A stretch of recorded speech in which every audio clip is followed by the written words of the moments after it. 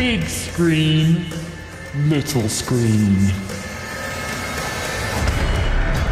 Rinse FM, SK Vibe Maker, big screen, little screen. If you're tuning in for the first time, it's where we talk about everything good in the cinema and on your TV screens and everything else in between. No movie reporter Lowry today, but I have the cast of the new film People Just Do Nothing Big in Japan, Kurupt FM and director Jack Clough. We're going to get straight into the conversation. How patient do you think you guys have had to be, considering that this film was filmed at the end of 2019, was meant to be out August 2020, but is now being released August 2021 because of the worldwide pandemic? Do you know what? It was crazy sitting on it for so long, but I suppose we're all in the same boat. You know, there must have been so many things that people couldn't do and put off. And I guess last year was the first time that everyone could just stop and everyone's on an even playing field. But at the time, it felt like a bit, not knowing if it was going to come in the cinema. Yeah, exactly. When it would come in the cinemas, and we're losing momentum and stuff like that. But actually, it's worked out for the better because it's helped build it up so much that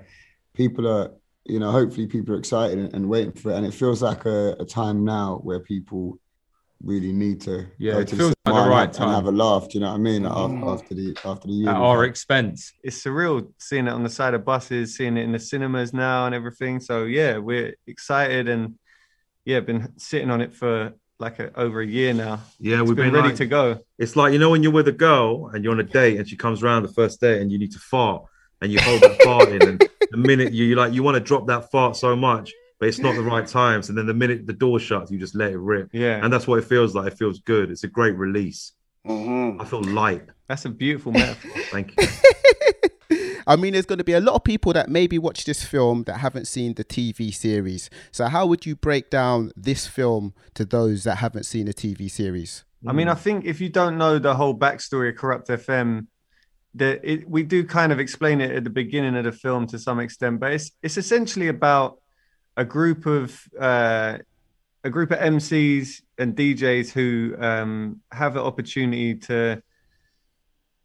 to experience a level of success in the music scene, but not on their own terms. They are basically famous because their tune's been used on a Japanese game show. So they're flown out to Japan to experience this sort of success that they imagine that they're going to be experiencing. And what it turns out to be is the Japanese music scene trying to sort of take advantage of them and trying to sort of turn them into more of a pop act, and what that does to them as a group and how they deal with that and their sort of experience of fame, I guess, which is partly based on our own experiences of fame in places and also just it's just an amazing experience to see them out in a completely different world. Obviously Tokyo, such a mad place, so it's kind of like a story about kind of selling your soul as well. Like all valuing your friendship, like what's real, you know what I mean, about like it's about loyalty, it's about friendship, it's about like compromise and all that kind of stuff, fame. I think it's universal. It works on many levels, even if you haven't seen, like Steve said as well, within the first couple of minutes we explain that the world you're in anyway, so if you haven't seen it, it still works. So Jack, man, tell me how it's been like sort of transitioning from the TV series, the little screen to the big screen and doing a feature length movie. It's mad. I mean, it's so exciting, but it's been all about like, well, how do we up the scale of it? Like keep the soul of the TV series, but make it into a cinematic experience, something that's like worthy of going to the cinema for. Yeah, the writing process was different. We had to writing something that's going to keep people in the cinema for an hour and a half is different from like half an hour eps on TV. But we also wanted to make sure we kept the same essence and tone of the original show. You know what I mean? We're not just doing a film for the sake of it. It's like we want that to be a continuation of that. And visually as well, we wanted to make it look different, but there was a cheat for that. Japan just looks amazing. It's like Tokyo's like a real cinematic looking place. It's a great backdrop. Very well lit. You don't even need lighting. Very well lit. Yeah. So all these things kind of helped make giving that cinematic flavor. Yeah. Anyone who's familiar with the TV series, Jack, definitely knows that the Kurupt FM lads are definitely a crazy bunch of lads. Do you know what I'm saying? How has it been directing them? Because you've been very much involved in the TV series and now on the big screen. Talk to us about that experience. Yeah, they're a group to handle, and they've got a lot of energy. And I guess, in some situations I have to be like the sensible one who's like, okay, okay, calm down. Here's what we're doing. But I mean, we're like it's a family unit, and we have like such a good laugh. I get to sit behind a monitor. I get paid to sit behind a monitor and watch them basically crack jokes for like weeks and weeks on end, and it's like it's such a good laugh. So would you say it's pretty easy rather than a challenge? I wouldn't go that far. It's a beautiful challenge. It's it's a joy though. Yeah, it's great fun. Asim, like, obviously a very popular TV series, 5 years, 5 seasons. I mean, transitioning to the big screen, a movie and stuff. Was that some of the ambitions from the beginning? Like, can you talk about what some of the ambitions were when you started off? Because it started off very viral, very organically. No, I don't think we ever thought when we first started doing the film that the TV show that the end goal's a film, like a movie, like it's quite surreal. We always took it like every bit by bit, like it wasn't easy. The come up wasn't easy at all. Like I said this before, but like Jose Mourinho, I read a quote of him the other day. He said it takes 10 years to become an overnight success. I think a lot of people see that the success is now we got a movie out, blah, blah, blah, got a BAFTA, blah, blah, blah. We're doing live shows. But, it took us years to like 11, 12 years. When we first got the pilot, it was like a long wait to see if we got, the series. And then we got one series, and then it was only 4 episodes. Then it was another wait. And then the second series was only 5 episodes. And then the third series was 6 episodes. Then we won the BAFTA. It's been a long journey. And like we've done it together as friends. So I think around the third series after the BAFTA, that's when, movie talk started happening. And, we started thinking maybe, that it feels like a natural progression to end a TV show off, with a film. But also it's quite daunting because there's not many TV shows, comedy, that translate well into film. It's a very hard task to do. And I feel like we were brave enough to do it, but we also spent a lot of time thinking about it and developing it. And we said we were confident with it. Yeah, we said even when we finished series 5, we said we aren't going to do a film unless it's the right idea. There's no like we're going to do a film and now we're going to figure out the idea. It was we think of the idea, and if it's good enough, then we'll say we'll do a film. Yeah, exactly. So that's how we entertained the idea at first, and once we came up with the Japan thing, it just clicked, it just made sense. Straight up. Grinder, you got a big line in the film where you say, if you can't handle the fame, get out the kitchen. Surely you can remember that line. How have you guys managed to deal with, the rising of you guys' brand and popularity and fame over the years, like in real life? Go with you first, Beats. I honestly don't feel like I am famous. Like, I'm in one show that has been fortunately successful, but I feel like, I'm just lucky. Like, I'm like everyone else. Like, we took a risk and tried something different, and it paid off. There's nothing that separates me from someone who comes up to me on the street.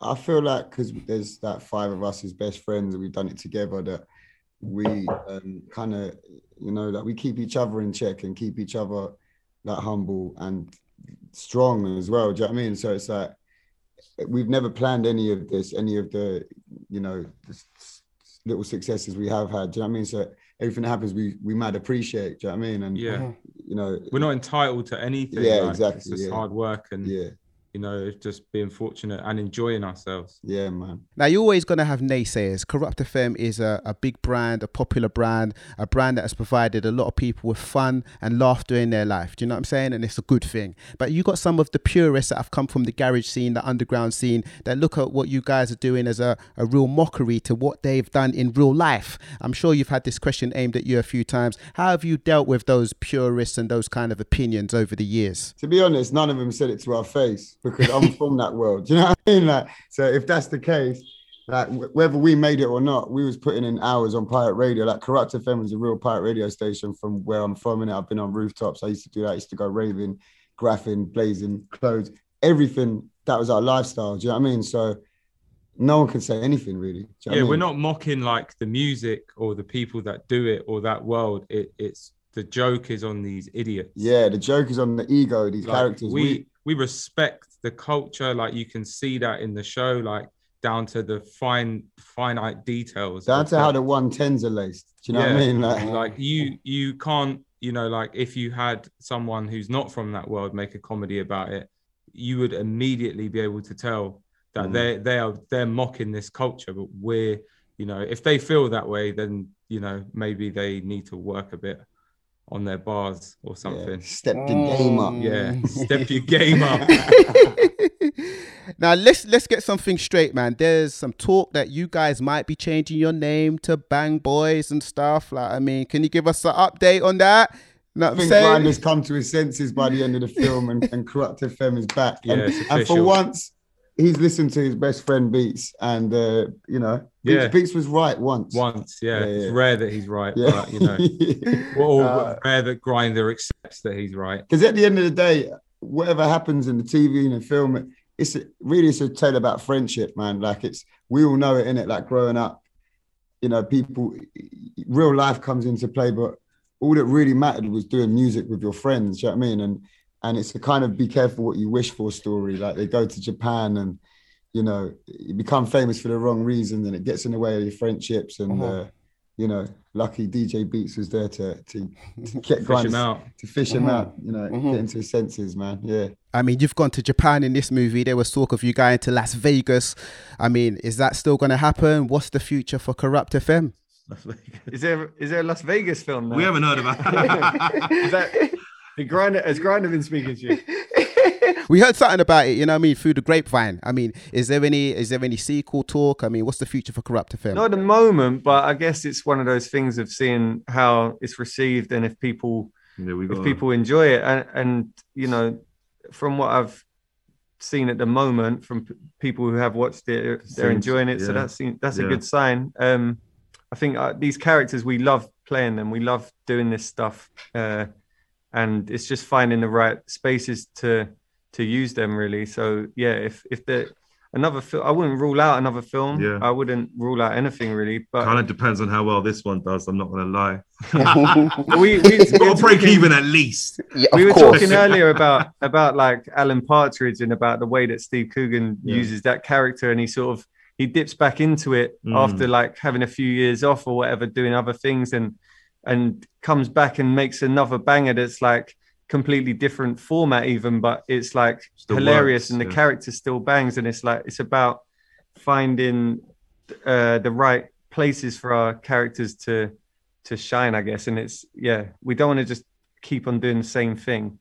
We want to find ways to keep it interesting, keep it moving. Yeah. Straight up. So Jack, how would you kind of like, you know, give advice to maybe budding directors or other directors out there that are looking to transition from the little screen to the big screen when it comes from TV to feature length transition, you know, kind of break down some of the challenges and some of the things that people should be aware of, directors should be aware of? The best advice for that is make stuff. Like, you know, there's there's cameras everywhere. There's editing software that you can get, and you can put stuff up on YouTube. And like these guys are a case in point.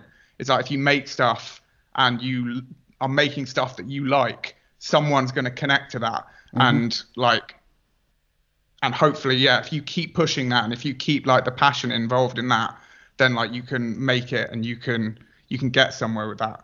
And like when it comes to like doing TV, like going to the big screen, I think what was really different was actually like the longer narrative. So it's like, okay, well, how do we manage a longer narrative, keep it interesting, but keep like all the jokes in, keep the stuff that like makes the TV show work. The essence. Yeah, keep the essence of it without it feeling like 3 episodes stuck together or like something really long, something that isn't a movie.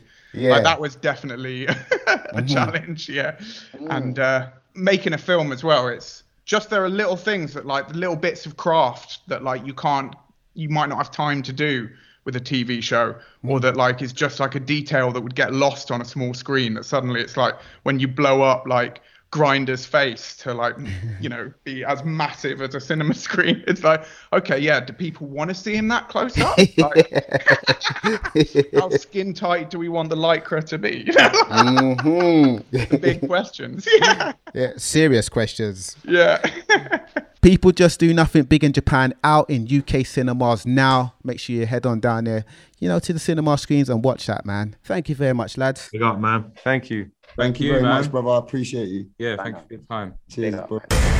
Big screen, little screen.